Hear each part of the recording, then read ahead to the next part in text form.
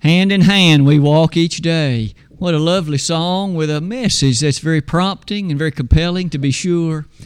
It is so good to be able to come together this Sunday afternoon and for the purpose that we have come together, without the official interference that for which we just thanked God in prayer, without the harassment that might well be the case in other parts of our country and certainly other parts of the world.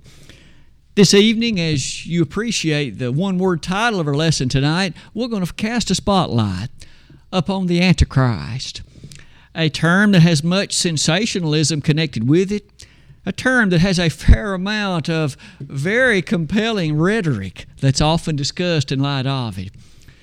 This opening slide will very generally present some of those ideas in this form. The whole idea that we at least most often hear concerning the Antichrist is a discussion that is rather captivating, that's rather sensational. It is in fact something that most at least will suggest will have to do with a set of affairs or events that will transpire not long before the millennium.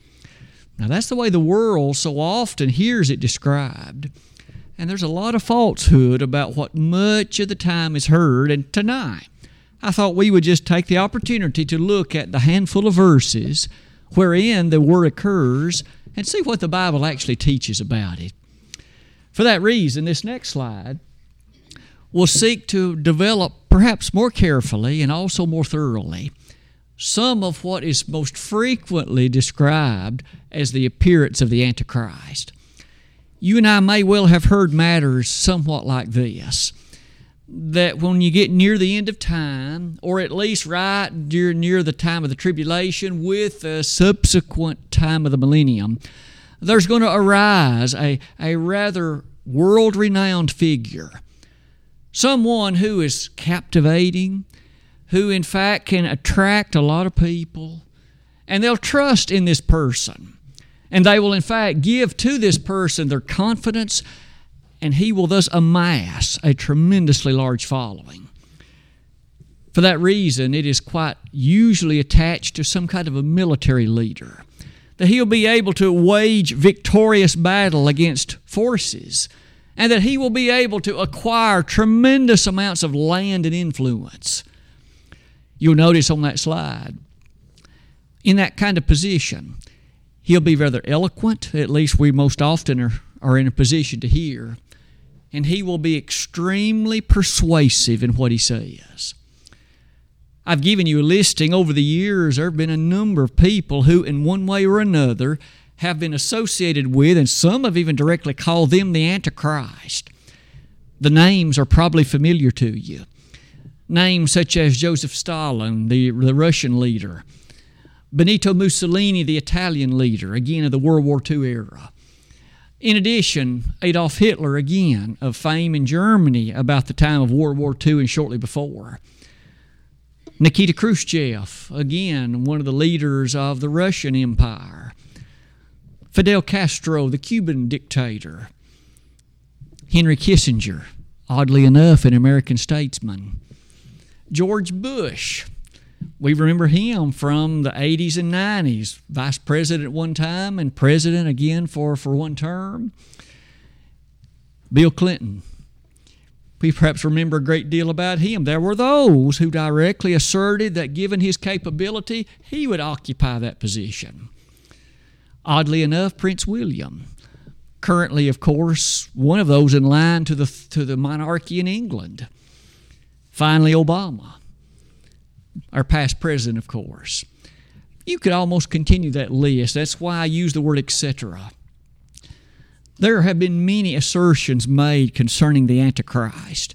This is just a sampling of how men and various writers and those with an agenda have made a claim, an assertion, and sometimes with great strength, about the kind of person the Antichrist would be, and at the time that these individuals were occupying their positions of influence, there were some who asserted, this is him. This is now the Antichrist, and the end of the world is about to happen. There have been many writers over the years who, of course, have written about the end of time. But could I say that this whole business about the description of the Antichrist is certainly one that brings us to note this. Under the character and banner of what attachments are made to the Word of God, the claim is thus made that this Antichrist will bring injury to the cause of Christ. With this mass following the Antichrist supposedly will have, there will be great hardship and, in fact, tremendous difficulty that the church, so we're told, will experience. Let me go even further. Based on Revelation 13, there are those who will make even an additional assertion that this Antichrist, when he occurs and when he rises, he will put in place a credit system that will highlight a particular number. It's the number from Revelation 13:18. 666, the mark of the beast. Again, we're told by those who do not correctly interpret the Bible that the rise of this person will involve this number. What's more, you might appreciate that much attachment is made to Revelation 16:16, where there is mention made of a battle, the so-called Battle of Armageddon. And we are told there, finally, the Christ himself will reappear, and in all his glorious majesty, he will finally defeat this Antichrist, is the message we often hear. To say all of that is to say, you might pause with me and note there have been series of books written that in fact will develop this and do so sensationally. Maybe you've heard of the Left Behind series by Tim LaHaye and Jerry Jenkins, having sold well over 65 million copies by this time.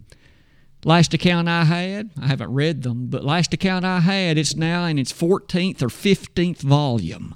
That's how much writing they've done, purporting to set forth, among other things, a rapture, an Antichrist, the tribulation, and all that supposedly will surround it. I say all of that to say these claims are fantastic. Movies have been produced. Books, as we've mentioned, have been authored in number.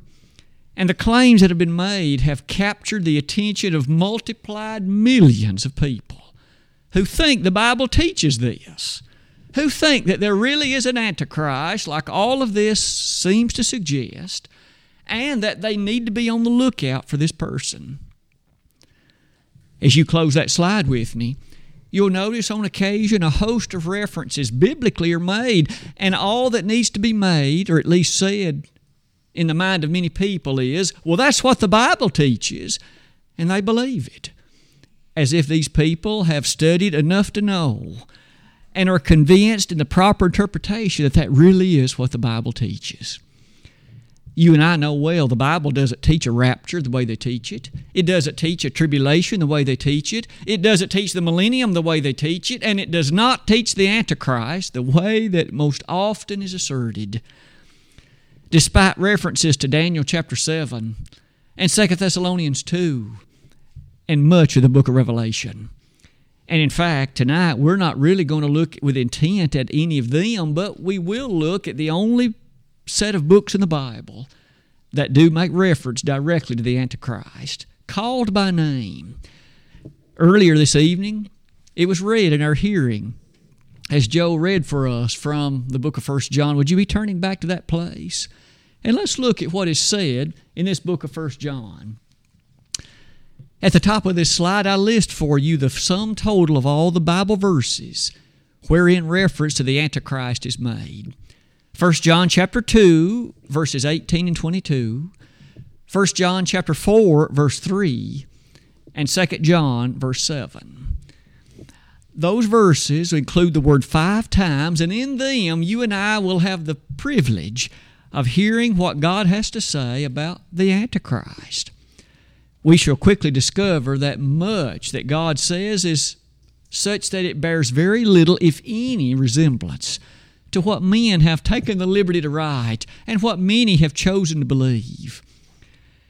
With that said, one of the first things we might notice is this. May I, in fact, read again those passages we heard earlier. Verses 18 and 19 of 1 John 2 read like this. Little children, it is the last time, and as ye have heard that Antichrist shall come, even now there are many antichrists. whereby we know that it is the last time. They went out from us, but they were not of us. For if they had been of us, they would no doubt have continued with us. But they went out that they might be made manifest that they were not all of us. We'll read the other verses shortly, but we have read enough to put in place a couple of observations. The first of which is this one. The Antichrist, of which John has by inspiration written, is one that leads us to this initial and powerful observation. First, this character, this set of ideas, is to accompany the last days. Did you know how the verse began? Little children, it is the last time.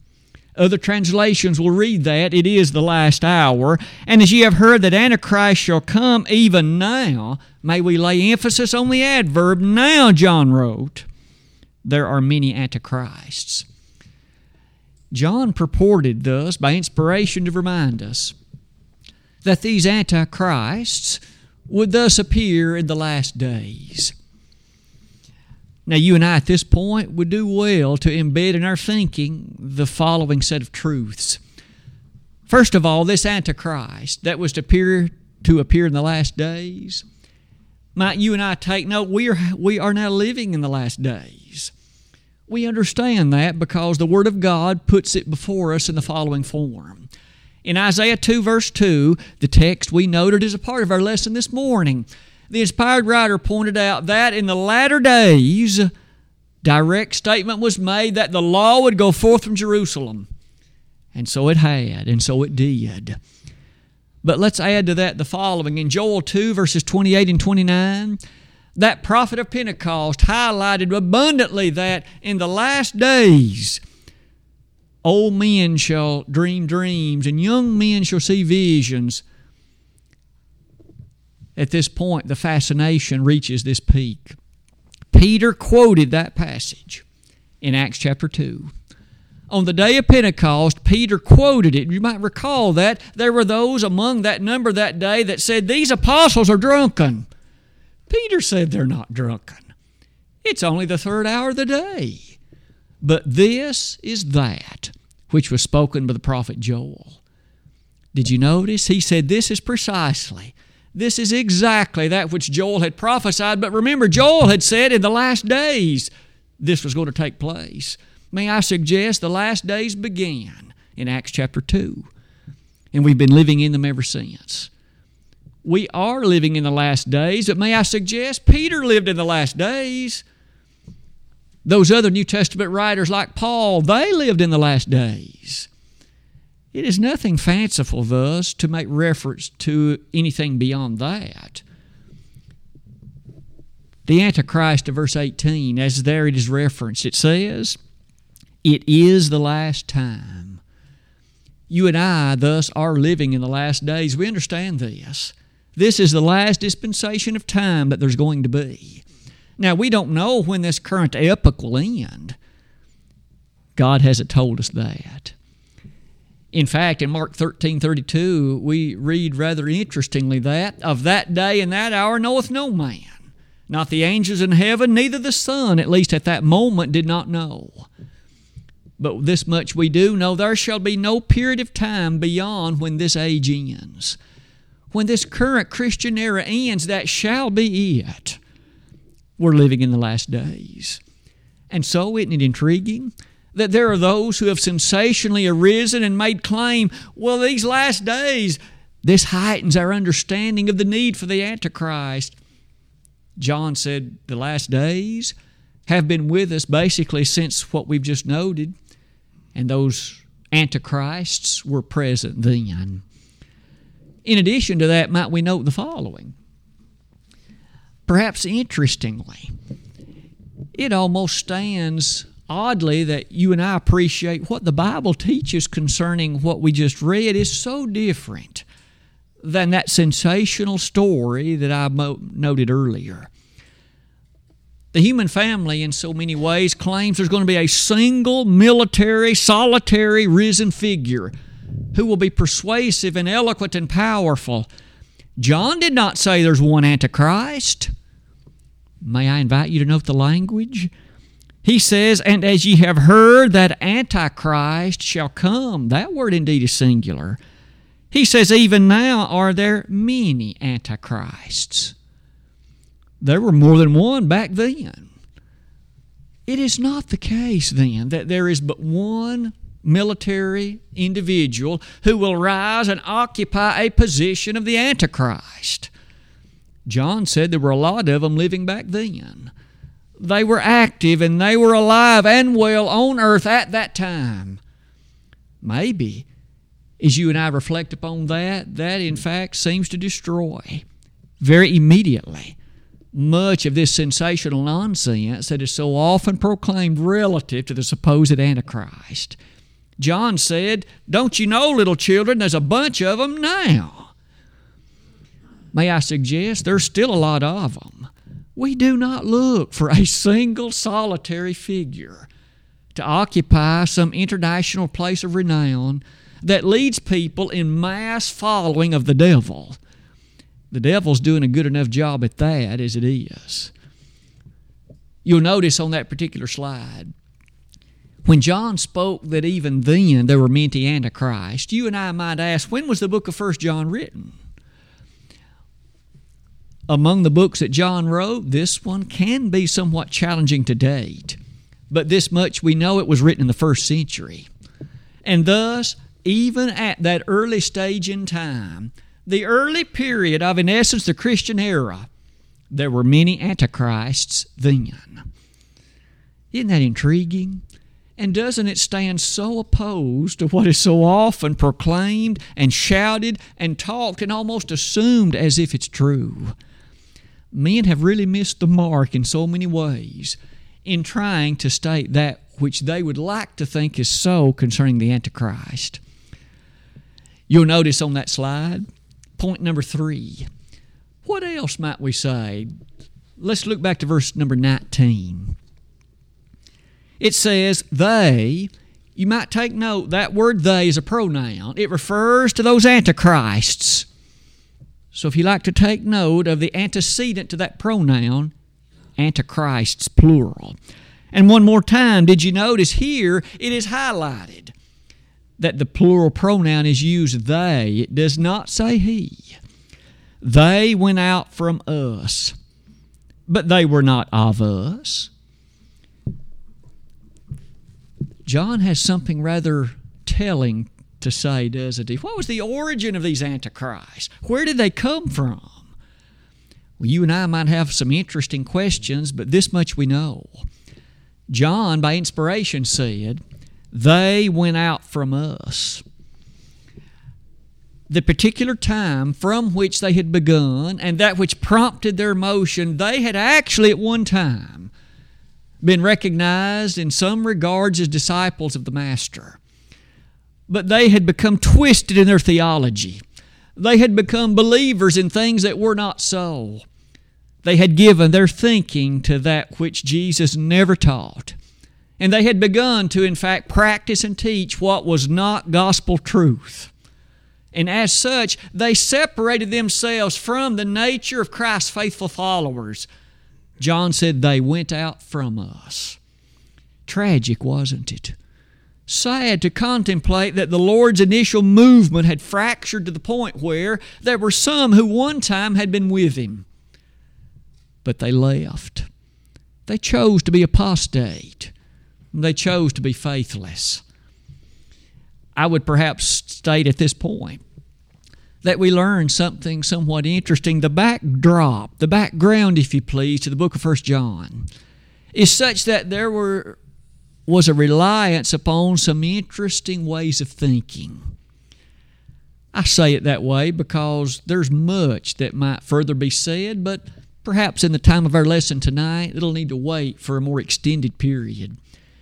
You might go back to chapter 1 of 1 John, and let's just quickly observe a few of the things that had begun to be taught by a group of people living at that time.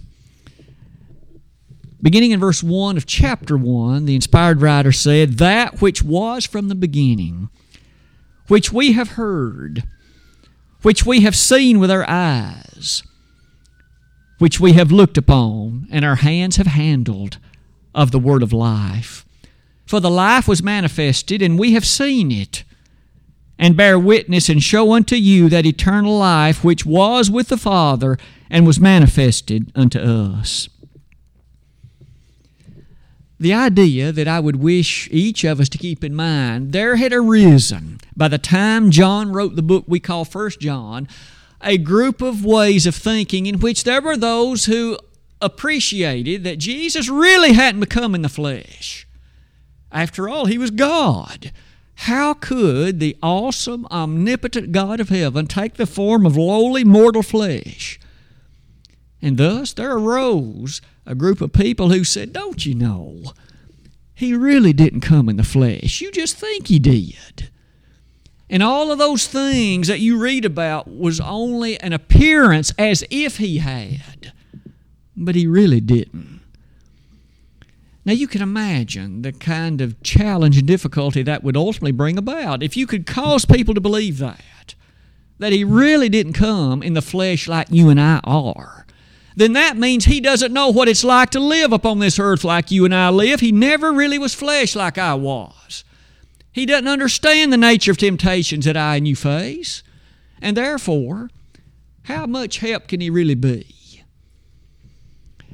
That kind of dogma had arisen, and at least a part of that occupied a place that we call Gnosticism. There had arisen a way of thinking, and among other things, it denied that Jesus literally came in the flesh.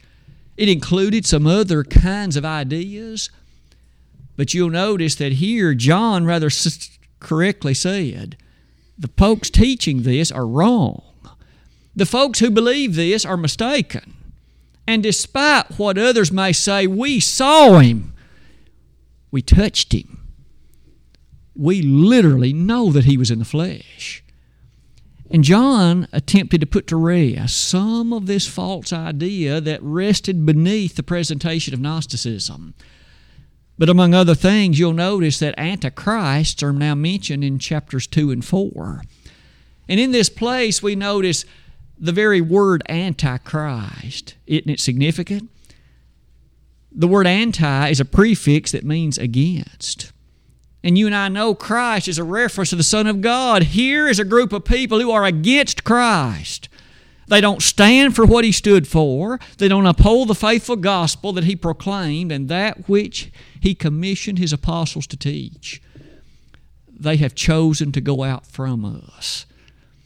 As tragic and as sad as that was. It's at this point you and I might notice on the slide that this description of the antichrists now takes us to the ending of verse number 19. For if they had been of us, they would no doubt have continued with us. If they had felt the faithfulness and the character and the truth, they would never have departed. By the way, much of that could still be asserted today. Finally, verse 19 ends like this, that they might be made manifest that they were not all of us. The truth will identify those who oppose it. It'll do so every time. A person who stands for what is not true, who upholds, practices, and teaches what is not true, they may conceal it for a while, and they may hold it under cover for a while. But there shall come a time when it will become evident. It will be made manifest. And here John says, it has now been made manifest. They were not of us. The Antichrist, of which we've read so far, now take us to note the following. 2 John verse 7. Another reference to this very same word. Verse 7 of that little one-chapter book reads, For many deceivers are entered into the world, who confess not that Jesus Christ is come in the flesh. This is a deceiver and an antichrist. John says it again. There are many deceivers in the world, and he says all of those who do not admit and confess that Jesus has come in the flesh, they're in this category. They're deceivers and they're antichrists. That idea itself, again, helps put to rest some of that very unfortunate description that's captivated the minds of so very many. At this point, having looked at these three ideas, let's look at a fourth one.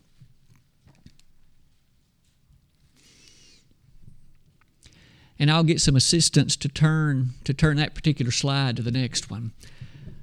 But as you look at this fourth point, we have just highlighted that there were those who denied that the Lord had come in the flesh. Let's turn back to look at verse 22 of 1 John chapter 2 and look at where the word occurs again. Who is a liar but he that denieth that Jesus is the Christ? He is Antichrist that denieth the Father and the Son.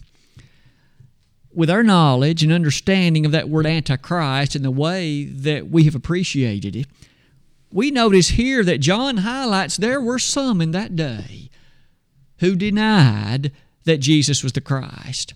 In one way or another, that he had come in the flesh or that he was the Christ. May I suggest, doesn't that sound a bit familiar? Can you think of religious movements today that will admit Jesus was a great man, but that he was not, so they say, the Christ?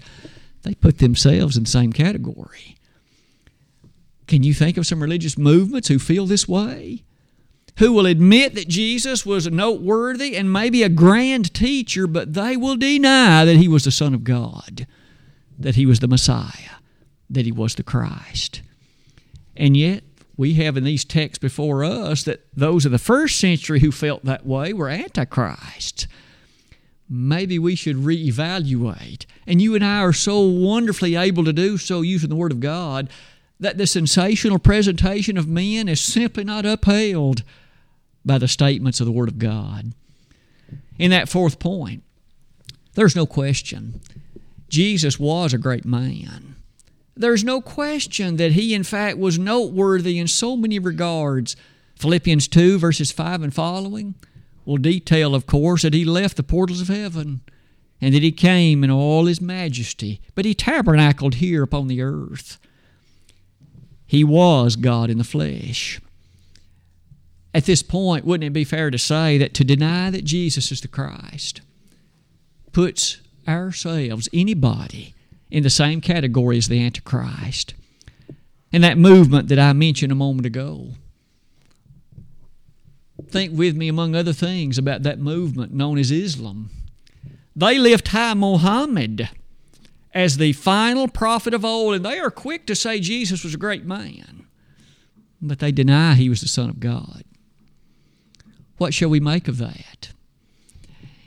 You and I can use the Word of God and make powerful observations that anybody that would deny that Jesus is the Christ makes themselves against Christ and puts themselves in a position that they, you see, have some descriptions rather tragically and sadly directed their way as those that would deny the Messiahship of the Lord.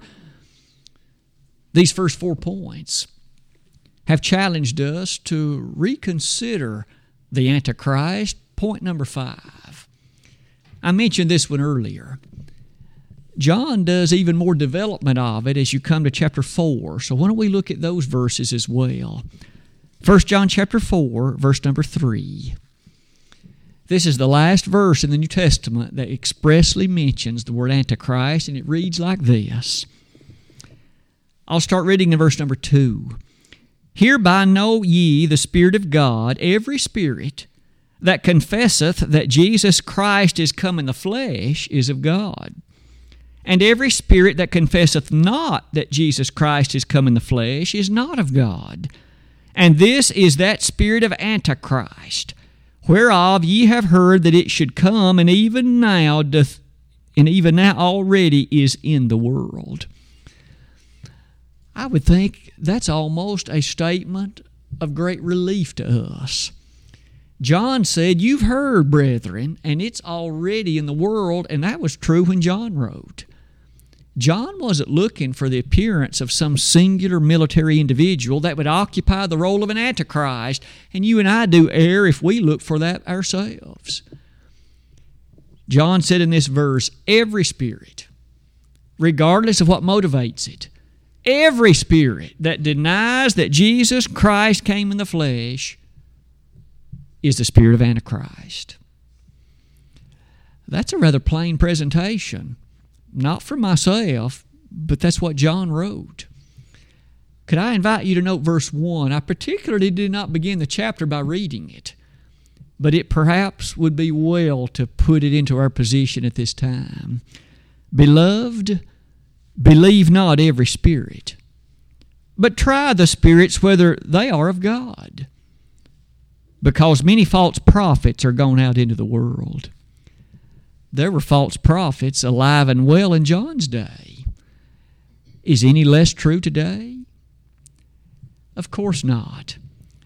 And could we now say that opening verse that kicked that chapter off would lead us then to appreciate this? Any particular doctrine or any particular presentation that again is false, inclusive of the nature of this business of denying that Jesus came in the flesh, would thus be regarded as a false presentation.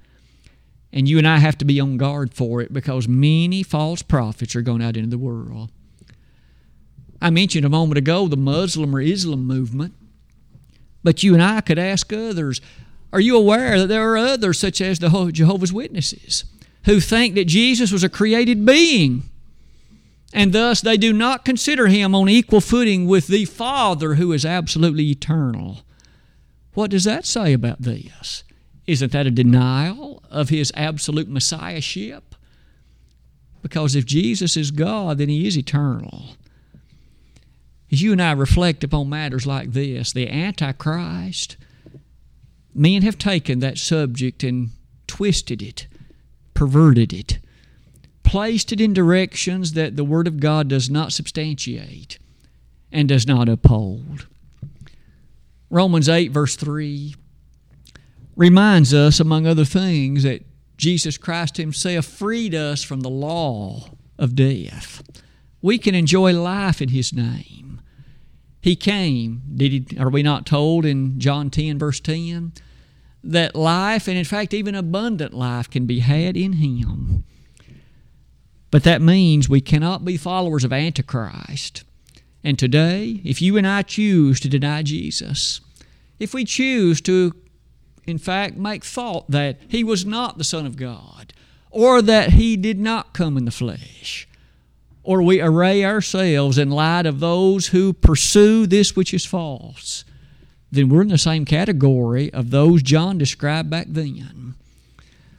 As you and I arrive at this point in our lesson, may we rather loudly say that the world's idea of the Antichrist is just plain wrong.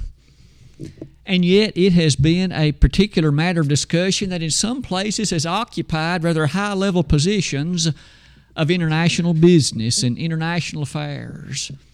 But John said there were many antichrists in his day.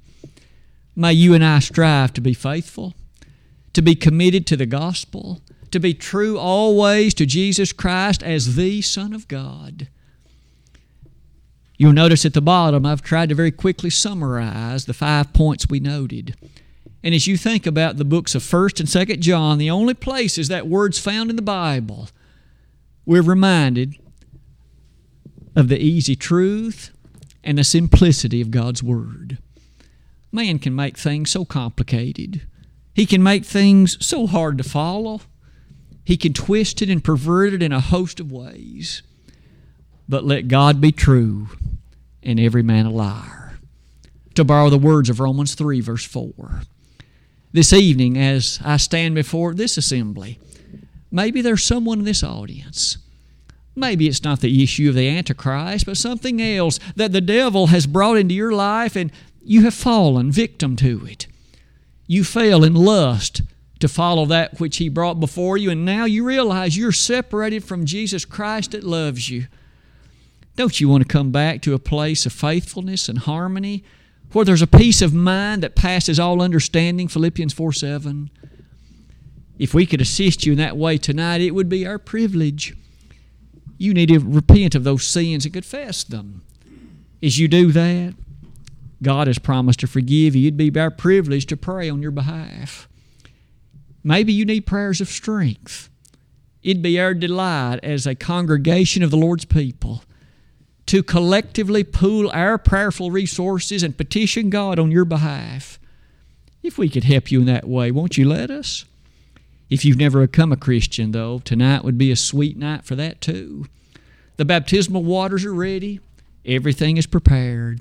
You could leave this building able to pillow your head tonight, confident and assured that heaven is your home if there is no tomorrow. If we could help you in that way tonight, you need to believe in Jesus. You need to repent of your sins, confess His name, and be baptized. And then once you rise from that watery grave, don't follow the Antichrist men talk about. Follow the Jesus as Christ the Bible talks about. And tonight, if we could be of assistance, won't you come while together we stand and sing?